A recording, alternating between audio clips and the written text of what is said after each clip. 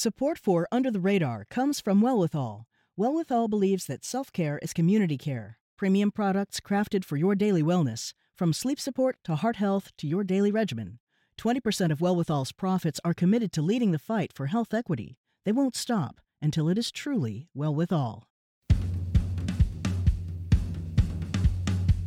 Under the Radar means hearing about things you didn't know you needed to know until you hear them. It's a serious look.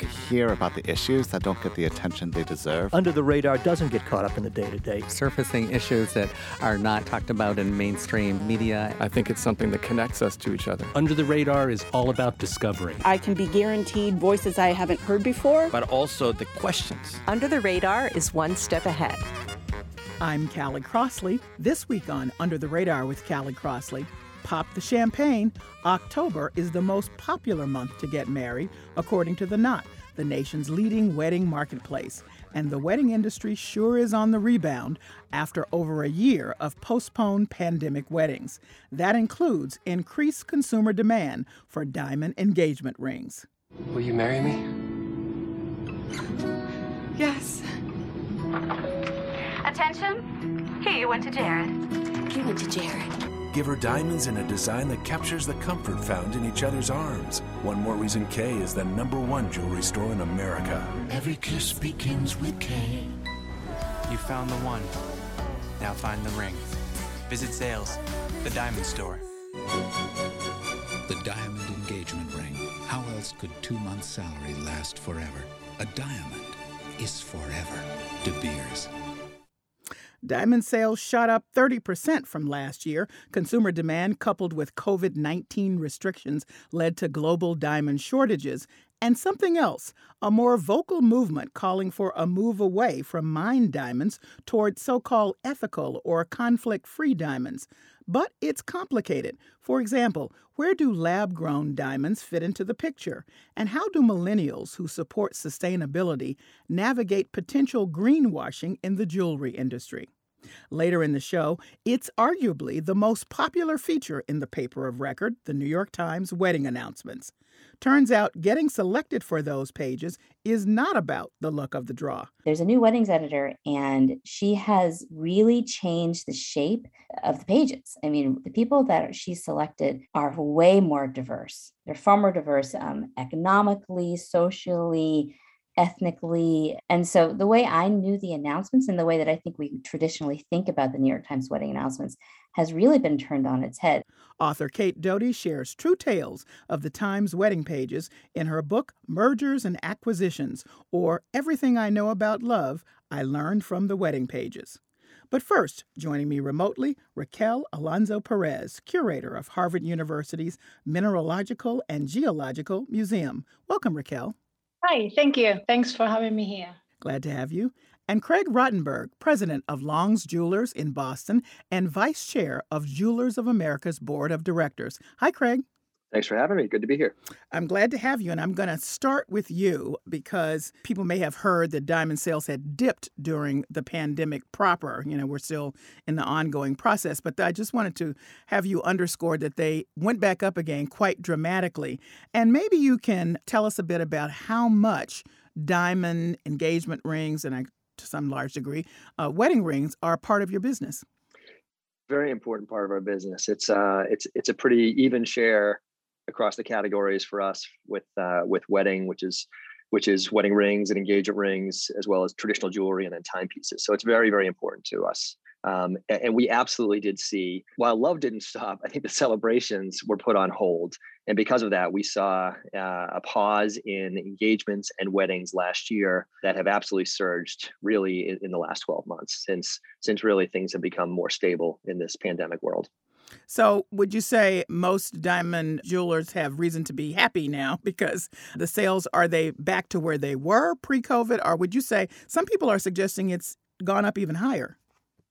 Yeah, I think it depends on who you are, and it's a small industry, and a lot of the retailers talk to each other. So I don't think everybody has consistently the same story, but I would say overall business has bounced back to where it was before the pandemic. And for some folks, and we're fortunate as well to be seeing some of the best business we've seen in a long time. So let's put Long's in the context, because you're a local business, a company that's been around for a long time. You took over the company 15 years ago or so. Well, first of all, how does that make a difference, and where do you sit in the context of, if we say, like a Tiffany's or a Cartier or a Zales or a De Beers? Where are you? Yeah, no, great question. This industry is unique, that there are major players at the top and at the bottom of the kind of value and quality chain. So what I mean by that is you've got the Tiffany's of the world, which is an incredible organization, amazing global brand, very, very high end. You can find them in every major city all over the world. And then you have also nationally, you've got this company, Signet, which owns Zales and Kay's and Jared's all under one roof, where they're more, and don't get me wrong, it's a solid product, it's great value for the money, but it's a lower quality than what you'll find at something like a Tiffany's. And then everything else in the middle tends to be family businesses like Long's. And as you mentioned, we've been around 150 years, almost 150 years.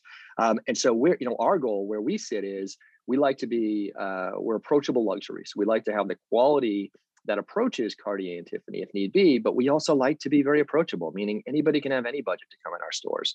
But without exception, we do believe in quality, and we believe in setting a very high standard for what people get. So from where you sit, which means you've had a long up close and personal interaction with a lot of customers over the years, how have you seen the interest in diamonds and in mined diamonds? We're about to get into different definitions of diamonds in just a second, but in mined diamonds are the ones that most people know about. You go in the mine, you get them, you come out, they get polished and they get sent to jewelers buy them, and then you buy them. So have you seen slight shifts in interest from mined diamonds to other kinds of diamonds that we're hearing about now, like lab-grown diamonds? So, well, diamonds are a little bit like the fashion industry. There's a part of it that's absolutely core and stays the same and traditional, classic, and people still want to use diamonds more often than any other stone or metal to symbolize an engagement and a wedding. That being said, even over the last 10 plus years, we always see new trends, and whether it's the style of the ring, whether it's large diamonds, smaller diamonds, halos, sometimes even colored gemstones like sapphires becoming a very common way for someone to make an engagement ring instead of diamonds. We've seen those fluctuations. We've seen those fashion and trend shifts, and it's just a regular part of the business. Lab-grown's been around for a very long time, decades and decades and decades, mostly used in the commercial space. It's only in the last 5 years or so that synthetic diamonds, lab-grown diamonds have become much more common and marketed to the jewelry business. So that's where we're seeing the shift. Okay. So now I'm going to move over to you, Raquel Alonso Perez of Harvard University's Mineralogical and Geological Museum, because gems are your thing. That's what you do. Yes. You study these collections. And as a matter of your doing the work that you do as a curator, you have gotten very interested in projects about diamonds in South Africa, looking at, for example, mined diamonds and what do they mean versus lab-grown, and as we'll start talking later, some other kinds. So same question to you. How have you seen shifts in interest in diamonds? Of course, Craig would see from his vantage point, as he mentioned, the change in interest in styles. But I wonder if you can talk about interest in the gems themselves as what you've seen from where you are. I see more on the fashion. When I go to shows, I can tell exactly what fashion is going within among jewelers, gem collectors, dealers, but not necessarily within what I do, which is either more research or collections. I don't see that fashion, but I have seen the increased talks about synthetic diamonds and sustainable and ethics. That I have seen, but not necessarily, focus on the trends. As someone who studies all kinds of gems, where do diamonds sit on the spectrum of most important, most valuable, most something outstanding about the gem?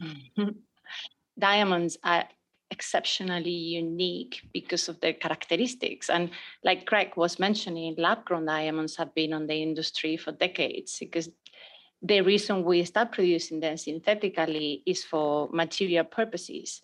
The amount of information that a diamond can hold is better than any silica chip. The thing that is still expensive.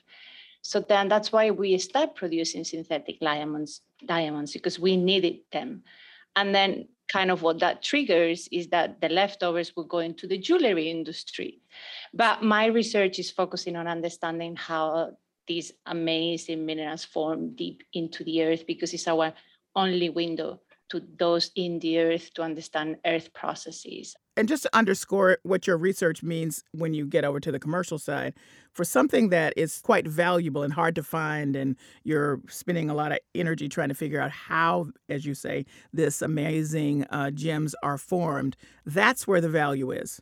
So that's why they end up being quite so expensive, because the process by which they come to be is really quite interesting.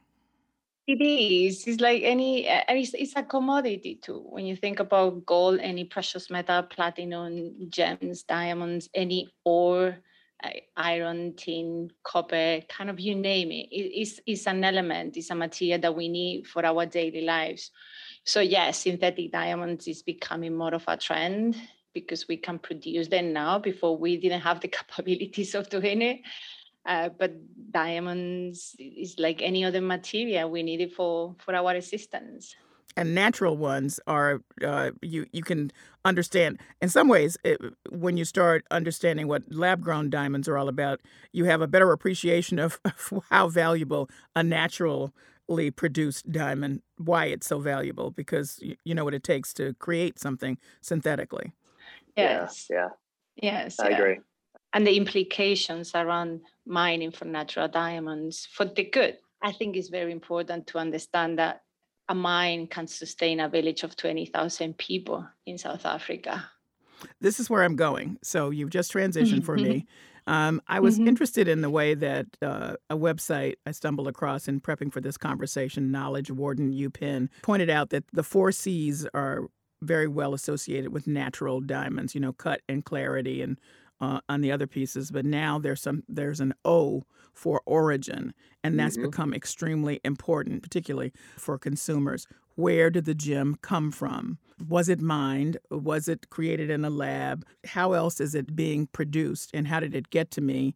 And there are a lot of ethical questions surrounding that, some of which, by the way, many people had never considered. But there was a great amount of more attention and discussion, which came after Leonardo DiCaprio's movie Blood Diamond in 2006. Let me play a clip from the movie, and we can talk on the other side. So this is the 2006 film Blood Diamond, starring Leonardo DiCaprio and Jennifer Connelly. Let me tell you something.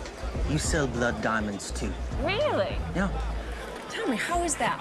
Who do you think buys the stones that I bring out? Dreamy American girls who all want a storybook wedding in a big shiny rock. It's like the ones they see in the advertisements of your politically correct magazine. So please, don't come here and make judgments on me, all right?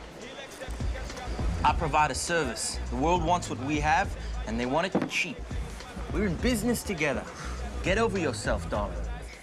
So to follow up what you were saying, Raquel, where the diamond comes from is important to a lot of consumers now. And some are concerned that what is known as, quote, blood diamonds came from the blood and literal, sweat of miners who were treated horribly, bad conditions, not paid. So that's the context by which there has been kind of a movement against mined diamonds, which we would also understand to be naturally produced diamonds. But your point, as you just said, is there's ways to look at this across the board, and you want to have a wider context to consider it. Yes, 100%. I will also turn it around. We know about blood diamonds. Do we know about mining for gold? Artisanal gold mining produced the worst mercury pollution that we ever have known before in our ecosystem. We don't talk about gold and other precious metal that are also used on the industry. So I would turn it around that now we are heavily focused. So we focus in 2000, and I was an incredible awareness that we needed as a society, that we need to put some policies and practice in places like the Kimberley process, which still is struggling, but it was something to at least recognize that there are conflict minerals, resources, conflict natural resources, because I would broaden it. It's not just diamonds, it's anything that we are mining. We have to be more aware of how are those resources being mined, and what are the procedures put it in place to do it ethically. And ethically is not just environmentally, climate change, of course, number one, but it's also ethically at the level of human rights. So it's good that it started with a movie and Leonardo DiCaprio and Blood Diamonds, but it's a broader context. It's not just gems. And then like the other side, which I mentioned, I have been there and I have seen it, how these mines are hugely sustainable. They use the same water to mine. It's the same water, they get recycled all over again. They have power plants to supply the whole energy. And then on top of it, a whole community of 20,000 people at the Finch mine is surviving from that village, from that mine in diamonds. Now, if someone comes and tells me that's not sustainable, I don't know what is sustainable then. Mm-hmm. Can I just add, that I think the benefit to the industry of the movie Blood Diamond and a lot of other media attention that's had been shined on the condition on a lot of these mines is that there's incredible movement towards transparency now. And you had mentioned, how important origin is, and I don't think origin would have been as important if we hadn't had this spotlight shine on the challenging parts of the industry and the dark parts of the industry. I think to Raquel's point, there's a lot more good, but there's some darkness that needed some light. And this a lot of what's happening now is just more and more transparency, which is healthy. If you're just tuning in, this is Under the Radar with Callie Crossley. I'm Callie Crossley, and I'm here with Raquel Alonso Perez, curator of Harvard University's Mineralogical and Geological Museum, and Craig Rottenberg, president of Long's Jewelers. It's peak wedding season, and we're discussing all things diamonds. Back to you, Craig. Why don't you discuss what the Kimberley process is, which is since people are focused on where do the diamonds come from, this is a tool by which both jewelers like yourself and consumers can get some answers. The Kimberley process, it's a global organization, a global standard where everyone throughout the supply chain, from miners to manufacturers to retail, all the way through to consumers, is part of an ethical pledge to make sure that conditions in the mines are fair and ethical, that workers are treated well, that we're not funding warlords and crime. So it's basically a process that was put in place to make sure that there's more transparency, and that when we work with as a retailer, when we buy from manufacturers, they need to provide us with a Kimberley process statement saying we adhere to all the guidelines, and similar with them buying from the mine. So all the way up and down the supply chain, we're all part of this process to make sure that we're putting process in place that's absolutely ethical. As Raquel mentioned, it's not perfect. It's actually a work in progress, and which goes back to this whole idea of pushing for origin. There's institutions now like the Lab Gemological Institute of America, GIA. They are able to now track diamonds based on their origin, so that there's just a lot more of that transparency beyond just the Kimberley process. I look at the Kimberley process as just a starting point. So do you find, because some people say part of the movement is out there, but in practice, a lot of people don't come in and ask about it. But I'm wondering, at Long's, do you have customers asking about the origin of the diamonds? Yeah, so it's part of our customer education process to make sure people know that diamonds are mined ethically now, and we only partake in that part of a supply chain that has that transparency. I would say customers are asking for it more and more. It's certainly not everybody, but it's because I think some people just assume a reputable retailer is already following the right guidelines out there, but we are certainly hearing it more and more. And just in case people are, these are all new terms for people, sometimes you hear blood diamond and conflict-free diamonds as well. So the conflict-free means that you can trace the origin of the diamond, and it is coming from some place where they are not using the sale of those diamonds to promote war or other kinds of harms on the community. Now, here's what makes it more complicated. We started off also talking about the lab-grown diamonds, which are a whole other thing. If you both have discussed, they've been around for a while, they've been created for other uses, and now customers are looking at them. First of all, explain to me why this isn't a cubic zirconia. I mean, isn't that a synthetic? I'm unclear about what the difference is. So I'll give that to you, Craig. What's the difference? So there's a synthetic diamond, a lab-grown diamond is the same, and actually Raquel can answer this better than I can, so please correct me. It is chemically, it's the same material. It is actually it is a diamond in terms of the ingredients that make it up. So where a cubic zirconium is it's like plastic versus glass. They're two entirely different materials. Okay. Cubic zirconium is not diamond, but the difference is a natural diamond is rare, is mined from the earth, is created by Mother Nature over millions of years in heat and pressure, where a lab-grown diamond is created in a lab in a very short period of time. They basically try to replicate Mother Nature in a short period of time, with the end result being not identical, but very, very, very similar. So as I understand it, Raquel, a synthetic diamond can be made for as little as a third of a natural diamond, which obviously would be of interest to a lot of people. And here's another statistic I discovered, that they expect by 2030 that lab-grown diamonds will reach 10% share of the global diamond market. Now, before we get too far down that piece of it, there's an issue. The people who are looking for lab-grown diamonds some of them are hoping to avoid blood diamonds. They just don't want to get into that. But others are looking for sustainability, meaning you're not placing more harm, you're not creating more climate issues as a result of creating this. Except, Raquel, as you've explained, that's not the case with lab-grown diamonds. They use a lot of energy.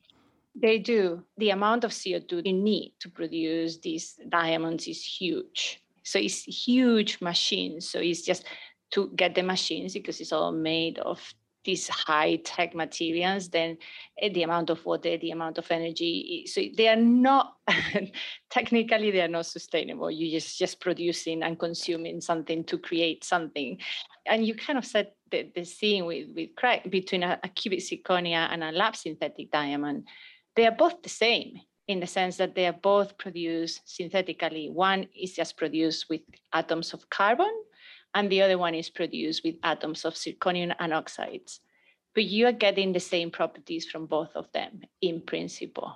So as a person that will buy a diamond, why would I go for a lab synthetic diamond and not a cubic zirconia if in principle no one could tell the difference? It's just kind of mentally you think you are doing something good, but you will be even doing something better if you will buy cubic zirconia. I never thought of that. because cubic zirconia does not take as much energy as a lab-grown diamond. Exactly, it's much cheaper. It's just zircon and oxide. Where for a synthetic diamond, you need carbon, and the process to get that carbon and a CVD is tremendous. The amount of energy. So just to be clear, a 2019 report says these lab-grown diamonds can take up to 3 times the greenhouse emissions than mined diamonds. So where is the consumer who is looking for the, quote, ethical diamonds, or just wanting to be feeling like I'm doing something good, as you said? I want to move away from harming anyone or any community just because I want to have something beautiful on my hand. Where do you go if you're that consumer? So there's a few options out there. So no, and listen, the marketers behind the lab grown have done an unbelievable job of packaging it as green, where again, I think there's some truth in what they're saying, but there's also a lot of spin, and that's okay. I mean, I think there's a place in the world for synthetic diamonds, just as there's a place for with real diamonds. In terms of the alternatives, this would be my recommendation, and this is independent of someone coming to Long's or going to any jewelry store. Is one, every jewelry store out there right now, online, in person, should certify that they're selling conflict-free, which means that they put the work in to make sure that the diamonds they secure and make available to their customers, if natural, are absolutely clean. And that, I think, is just that's table stakes now. And that's what we do. And that's what I think most integrity retailers across the country are doing, again, online or offline. That's number one. Number two is you can choose something other than a diamond. You can choose a different gemstone. A lot of people do that, or a gold ring, or Raquel might have an issue with gold. Maybe it's platinum, or maybe it's something else. But it doesn't have to be always a diamond. But for us, diamonds are still traditional in our culture of symbolizing that commitment, that engagement, that wedding. The last thing I would recommend is, if someone really wants to be green and still wants a diamond, you can actually buy a pre-owned diamond. So meaning it's recycling. It's secondhand is a crass way of saying it, but it's really a way to say there's a diamond out there that has already been through all this. I want to give it new life because there's no extra cost to the environment for us. There's no digging. There's no any of this stuff. And then one more thing I forgot to add was, and this goes back to Raquel's, there are some diamond companies that are absolutely focused on doing good. And I'll give you an example. There's a brand called Kalahari Diamonds, where they do enormous beneficial things in Botswana, where the mines are, and they've invested in education and healthcare. And so there are companies that have proven, not just said the words, but proven, dug wells for villages so that people don't have to walk miles to get water. There are companies out there that have proven we will mine them ethically, and we are committed to sustaining a community, bringing people up, building a sustainable industry. And so I think that's a really interesting new approach for some of these diamond brands out there, as long as it's authentic. And that's the hard part. And I would underscore that Meghan Markle, I believe, is a customer of Kalahari. Just if that means that's something, right. Yeah. something very good. Yes. Yes, she wants to. Which also brings me to the whole controversy around Beyonce and the Tiffany campaign, because they had her wearing an ancient, very, very expensive diamond, the Tiffany diamond, yellow. It's, only 4 people have worn it. She's the first Black woman to do it. And it was a big deal they made out of it. They have a huge campaign going. And then people just, went crazy saying, how dare you wear this? This is a blood diamond and this is horrible. And it goes against everything that you stand for. So that was, that's why if people were wondering, what is that all about? That's what it's all about. The conversation that we're having now about trying to find a diamond that is ethically sourced and or deciding I don't want to be in that at all. And I now understand that the lab grown ones are not sustainable. So I might do something else, as Craig has suggested, which also brings me to the question of, do the colored diamonds, are they the same value as a white diamond? Yeah. So the key is our colored gemstones. There are certain colors, as long as they are natural, are incredibly valuable. So a blue diamond, a red diamond, certain kinds of yellow diamonds. If they're natural, meaning they come from the earth and they have not been treated in any way, those are much, much, much more valuable than what we see as a traditional white diamond because of the rarity. It's just an incredible combination of events that lead to that. And again, Raquel can talk more about how it happens. I can talk more about the value. However, there are companies that treat diamonds using a different process that gives them incredibly bright colors. The value of those is significantly less than a natural white diamond. Okay. So you had played some information from Zales and K's. They have chocolate diamonds, and they have all these great names for them. Those are substantially less valuable because they are less rare and they're treated. They're not naturally that beautiful. So that's how that plays out. So Raquel, what do you think? As more conversation is being had, more focused on origin of diamonds, do you think, at the beginning of this conversation, Craig was saying he hadn't seen quite a shift. Do you think that we're going to have more conversations about this, and particularly around now lab-grown diamonds, which, as people have come to understand, that they're not as sustainable as maybe they thought? Yes, with origin it's a little bit complicated, because the problem with any diamonds or any gemstone, those gems are going to carry on for years and years and years. So even if you know the origin from the beginning, that might get lost throughout the way.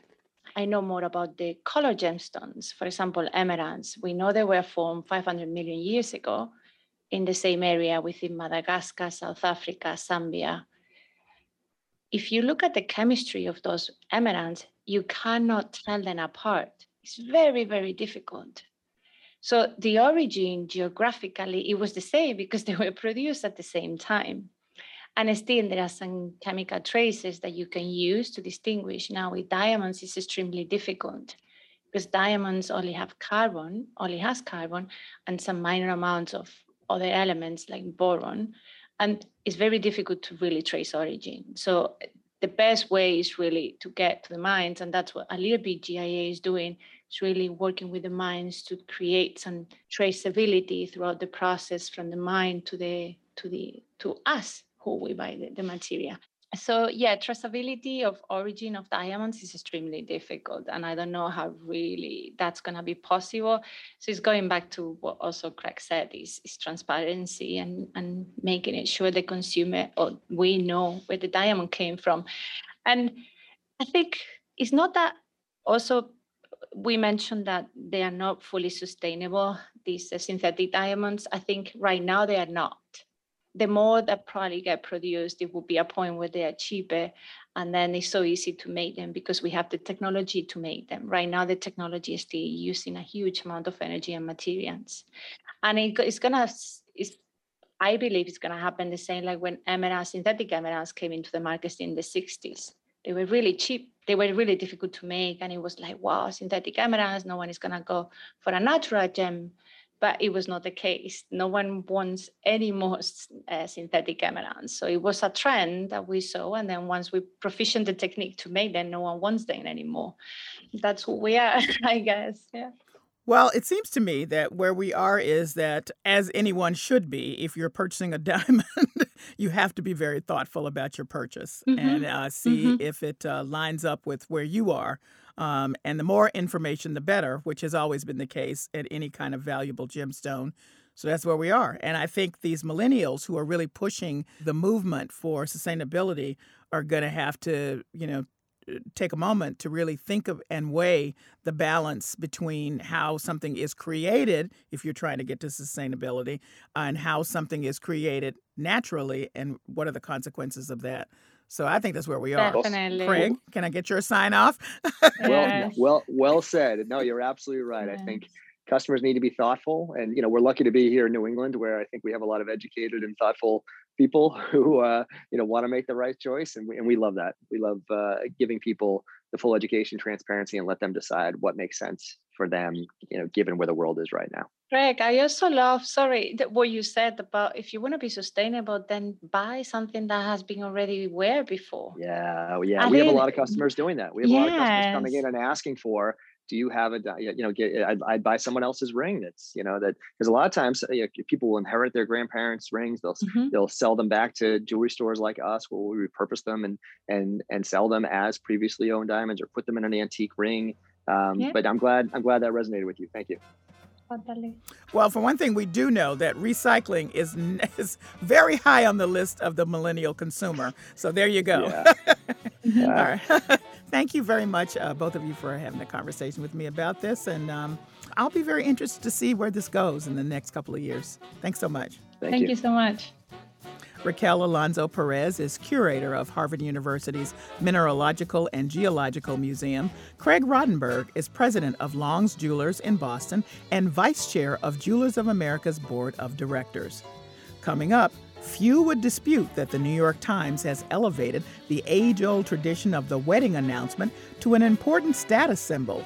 Why, in these times, when many other social traditions have gone the way of the polar ice cap, do the announcements still draw enthusiastic readers? Author Kate Doty shares her insider's view in her book Mergers and Acquisitions, or Everything I Know About Love I Learned from the Wedding Pages. That's next. This is Under the Radar with Callie Crossley. I'm Callie Crossley. A kiss may be grand, but it won't pay the rental on your humble flat, or help you at the automat. Men grow cold as girls grow old, and we all lose our charms in the end. But square cut or pear shape, these rocks don't lose their